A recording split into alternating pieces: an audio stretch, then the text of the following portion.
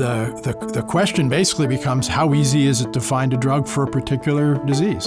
How many trials do you have to do? How many different campaigns do you have to do in order to produce one that's successful? But I look at that history the other way around and look at it as how many have failed, how few new drugs have been developed recently, and how many fail even fairly late in the process.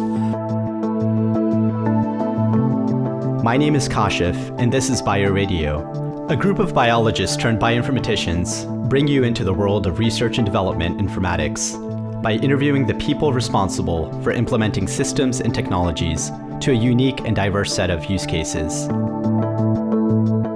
Manual labor is expensive, particularly when it comes to informatics and data science.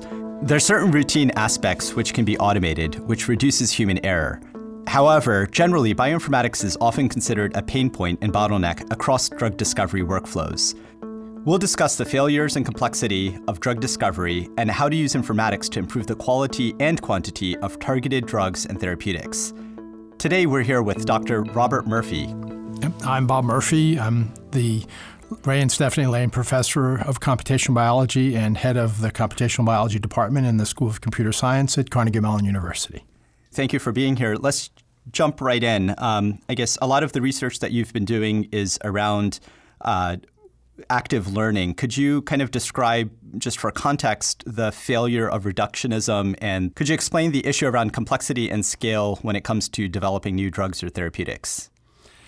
So, beginning before I was born, there was a movement within biological science away from descriptive biology to mechanistic biology that was associated with the advent of reductionism, the idea that you could take biological systems apart, figure out how the parts worked, and then you would understand how the whole worked. Many of your listeners are familiar with this, but reductionism has been a primary model for biological research for many years, and there were a tremendous number of successes, including discovery of the genetic code and protein folding mechanisms, and a lot of things that were learned through that mechanism.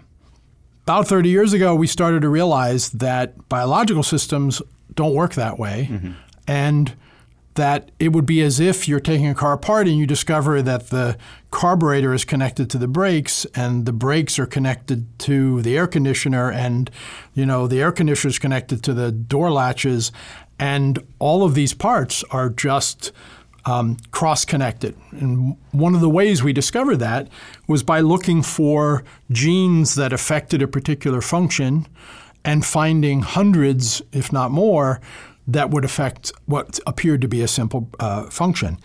And also looking for proteins that interact with each other, we found that not a small number of proteins were interacting, but in many cases, hundreds that might be interacting in a particular complex or in a particular system. Right. So this gave rise to so-called systems biology.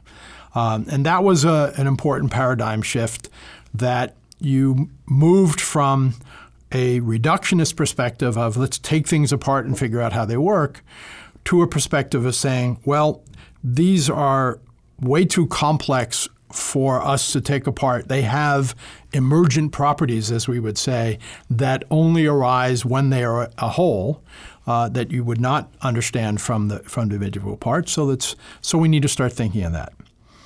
When that was beginning, was around the time that automation and high throughput instrumentation for collecting biological data was becoming possible, following on the heels of the Genome Project, for example. And so the paradigm became do a large number of experiments. Right, so expression or increased or decreased expression based on a series of drugs that you're treating a particular cell line with or multiple cells with. Right. Okay. And that paradigm, though, it typically was not so common in drug discovery as it was in more basic biology, where you would do all of the experiments for, let's say, like the NCI60 cell lines, you would measure RNA expression for all of the cell lines in the NCI60. And then the idea was to build a predictive model from that small set of exhaustively sampled data that was supposed to be able to predict behavior for other cell types or other conditions. Right. And so this was really the beginning of the recognition of the importance of computational modeling, because people weren't able to hold all of the variables in their heads in order to try to predict what would happen if you did a particular kind of experiment. Sure. Now, unfortunately, associated with that came the sort of unintended consequence that you do a lot of work to collect the data set, you do a lot of work to build a predictive model from that data set. Naturally, you're going to want to convince the community that model is valuable. And this gave rise to the concept that you're going to validate the model, which is another word for trying to prove the model. Sure. But what have you really learned, right? You certainly have not proven the model, because all models are wrong. You can't have an empirical model that is proven. You can only test specific predictions from the model. That does not test the model itself. Right? And so that is where we've moved from reductionism now into systems biology, but we're now going through another paradigm shift, which I'd be happy to tell you about. I guess one thing to point out is a lot of the wins, specifically around chemical drugs, do you consider those grabbing the low-hanging fruit, or why do you think we've been so successful, and then kind of shifting into more modern approaches and more modern drug discovery techniques? Why haven't we been as successful as the past? So historically, there was a pretty wide open space and a lot of potential low-hanging fruit. We wouldn't know what it was going to be until people actually tested it. I look at that history the other way around and look at it as how many have failed, how few new drugs have been developed recently, and how many fail even fairly late in the process. From my perspective, one of the reasons that effort has not been more successful is that the current paradigm is to identify a target and do what is often an exhaustive screen of many, many compounds try to see whether they have activity on that target. Pick a handful that are positive, for that particular assay, and then begin to do further development as you're down towards identifying a particular drug. So more of like a funnel of narrowing down candidates and screening out ones that aren't showing whatever response you're looking for. Absolutely. And that funnel eliminates things, but it also obviously selects things. The things that are being selected are the ones that had good activity against the target. The problem is that the further down the line you get, the higher the chances are that you'll find out they have properties that you don't want. Obviously, Sure. We all know this. And so from my perspective, the failure is in the funnel being too tight too soon, and that we're not selecting compounds for not only the desired effect, but against undesired effects Sure. earlier in the process. And I'm not talking about just simple things like toxicity, but rather more complex effects that may not show up until even after a drug has been released. Referring to adverse events or other consequential side effects of a particular compound. Right, which may take years to show up. Right.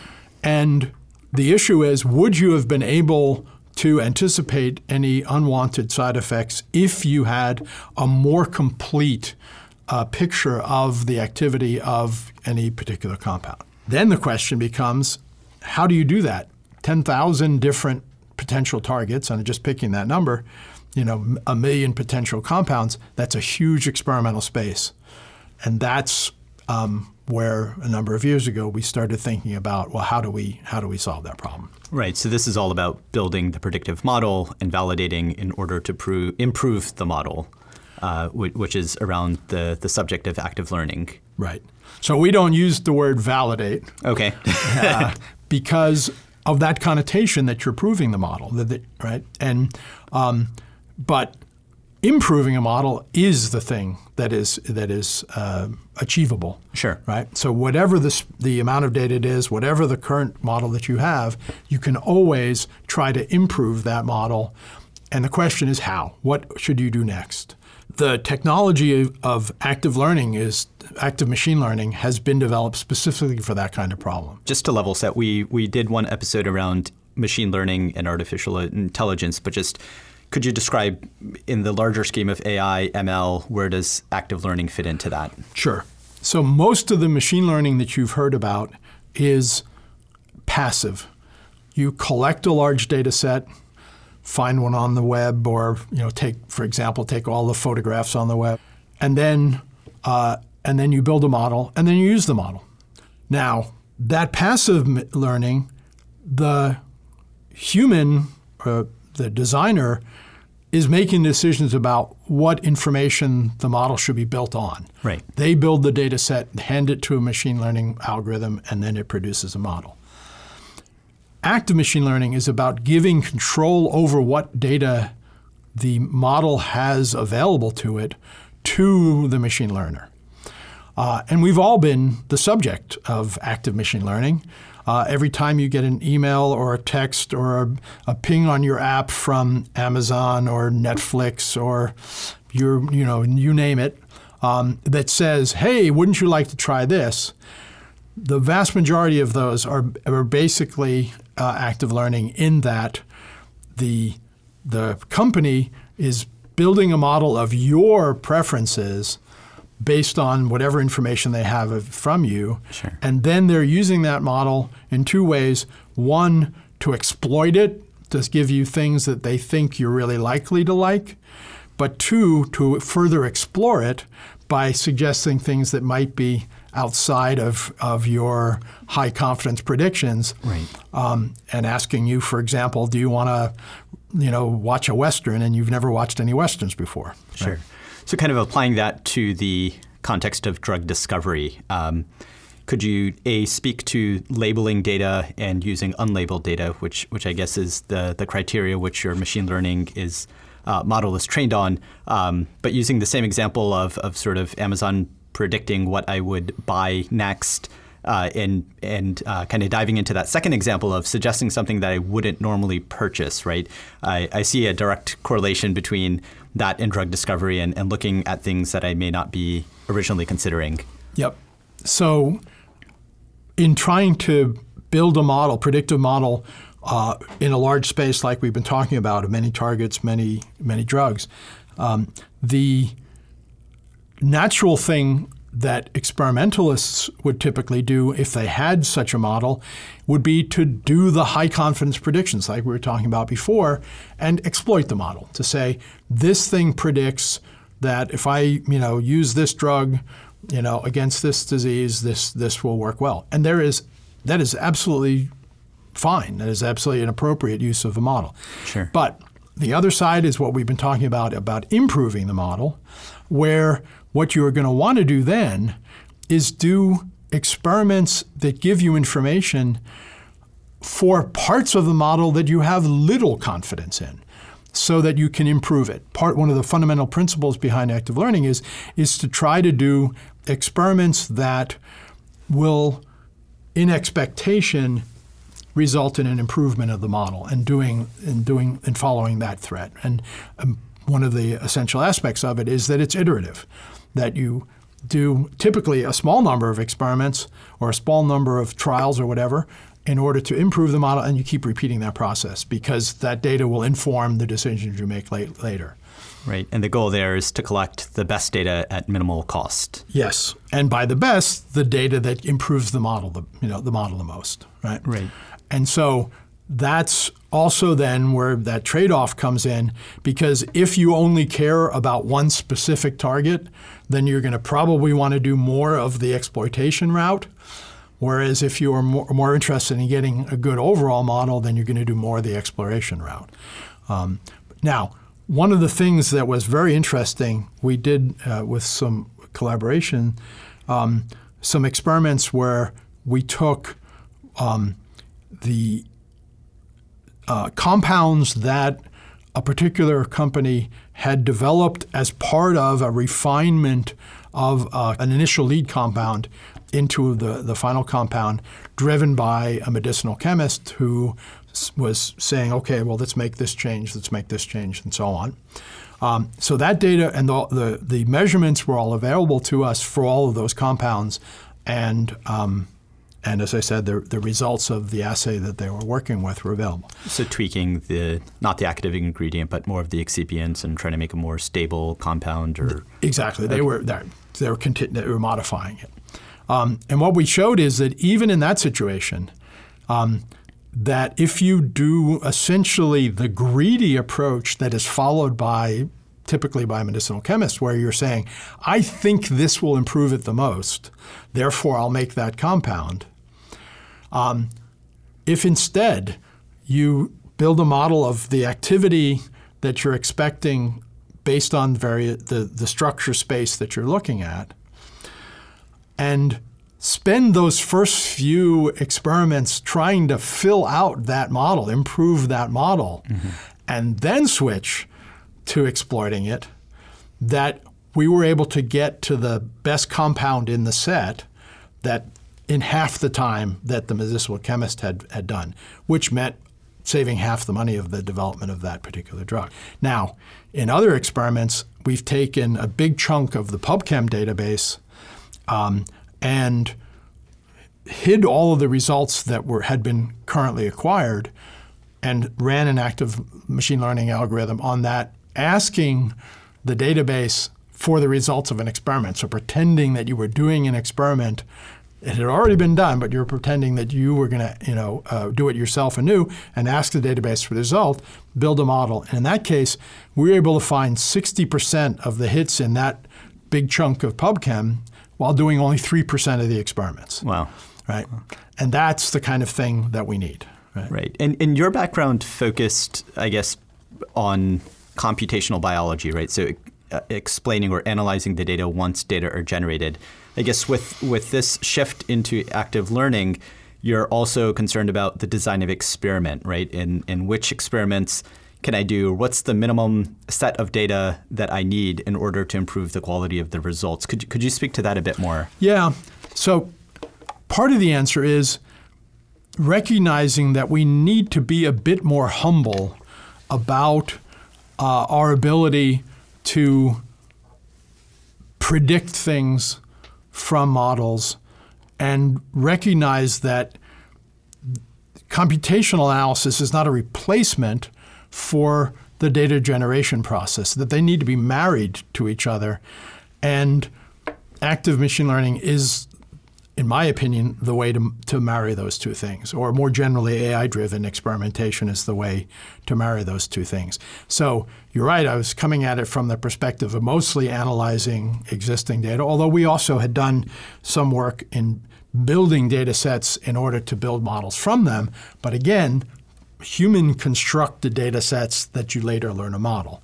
And in realization that was not, in the whole field, that was not working as well as it should, sort of brought me to this notion that we have to be more humble and not saying, I have this great model that is going to predict everything, but rather say, I always need more data in order to try to improve this model. And that's what led me into this space. Right. And then going back to a point that you raised just in terms of labeling data, I know it is really expensive and unlabeled data is cheap. How do you decide what to label and what to not? Yep. So first off, we need to distinguish between two different settings in which we may do any machine learning, but especially active machine learning. And one of those is where there is such a thing as unlabeled data. If you wanted to do different drugs versus different targets, imagine that you had no information about the similarity between targets, or no descriptors of the targets, or no descriptors of the drugs. Or maybe you decide that you don't believe or don't rely upon whatever descriptors you do have. Right. So then you have a situation where all of the experiments in that experimental space are equivalent and all unlabeled, and the only way that you can learn something in that case is by finding empirically from the data the similarities that exist between drugs or between targets, right? And that approach we can think of as a matrix factorization problem, that you're basically trying to find a lower rank approximation of that matrix in which captures similarities between the various experimental values. Sure. Right? So that's one paradigm that is often relevant, in my opinion, in experimental science, where you're not necessarily sure you know how to measure similarity. Right. Back to the first case, that's the more typical active learning case where you have some labeled information, some labels, and a lot of unlabeled information. And the types of approaches you take for the two problems are different for that reason. Just taking a step back, where do labels come from, and what observations do you think should be labeled? So that's a great question. We sometimes have an excess of confidence in humans for doing the task of labeling. And so there really are two paradigms again there, one in which we believe that humans have the necessary expertise to label something, and another where we may not. And in the case of experimental science, the results of the experiment themselves can be a label of a kind, right? Sure. So that, again, and in the automated science approaches that we've been pursuing at Carnegie Mellon, the focus there is not having to have any input other than whatever experimental measurements that you're making. Considering this active learning loop, right? Just this iterative testing process. Could you speak to how this model is used to characterize what additional information would help improve the model kind of further, thinking about the characterization of which queries to pursue? So it comes back to what we were talking about earlier about informativity, versus uncertainty, that in whatever space one has defined as the experimental space that you care about, and assuming you've made a choice as to whether you want to exploit or explore, then you have to use one of these approaches to decide what experiments to do next, right? And by the way, we really are at a unique point currently in terms of being able to do fully automated science that takes advantage of the fact that these computational models can account for more things than any human can, not only in terms of predicting what the outcome would be for some unperformed experiment, but also for this whole issue of choosing what to do next. So there is a lot of automation in laboratories nowadays, especially in pharma and academic labs as well. Laboratory automation that is still being driven by humans telling it what to do. And we are now where the field of self-driving cars was about 20, 25 years ago, where there began to be automated cars, meaning cars that could be driven by wire, could be driven under computer control, but there were no machine learning systems yet that could learn how to do that driving. Right. And that's where we are now, in my opinion, with respect to laboratory automation. We're ready to make a transition to automated science where we not only do execute experiments automatically with instrumentation, but we choose what experiments to do. And how do we choose them? It's by this process of model building and followed by active learning to try to improve the model. All right. And we just started last year a master's program in this space. It's the first in the world, a master's in automated science focusing on biological experimentation that is teaching the combination of three things: the engineering principles behind design of automated instruments, laboratory automation, the computational biology principles of model building from experimental data, and the active machine learning and AI principles behind trying to decide what experiments to do next given the model. And we're very excited about that. Gosh, it was quite a while back reading about Adam, the robot scientist, right? And I think what was really interesting about that for me was that they were not only able to create the model, but also apply it in the context of drug discovery. How do you see Adam sort of playing a role in future drug development? Well, Adam was a very important step because of that connection, such as we've been talking about, between the experimental data acquisition and the computational analysis and the decision-making process. In that, Adam was built and could only do one thing. The hardware only had one capability. And the associated software was a decision tree following approach that was just identifying which experiment to do next based on that decision tree. And it was a very important result for that reason. But now we're in a situation where we have much more general purpose laboratory automation that we can tie to our machine learning systems. But in the future, you see a lot more automated science. Absolutely. And I think the space in which we have the most potential for growth is in more basic experimental science, where we have much more complex problems and systems to understand. And I see a future where we don't do experimental science by defining a grid of experiments and executing all of the experiments, but rather where we choose some system, some framework that we're trying to understand, express that as an experimental space that we are trying to build a model from, and then use automated equipment to do that. And so I think there's very little doubt in my mind that the future of experimental biological science, at the very least, is automated. Thank you for listening to Bio Radio. I'd like to thank Robert for being our guest today, speaking with us about active machine learning for drug discovery. To join the conversation, visit our blog, biorad.io, and don't forget to subscribe on Apple Podcasts.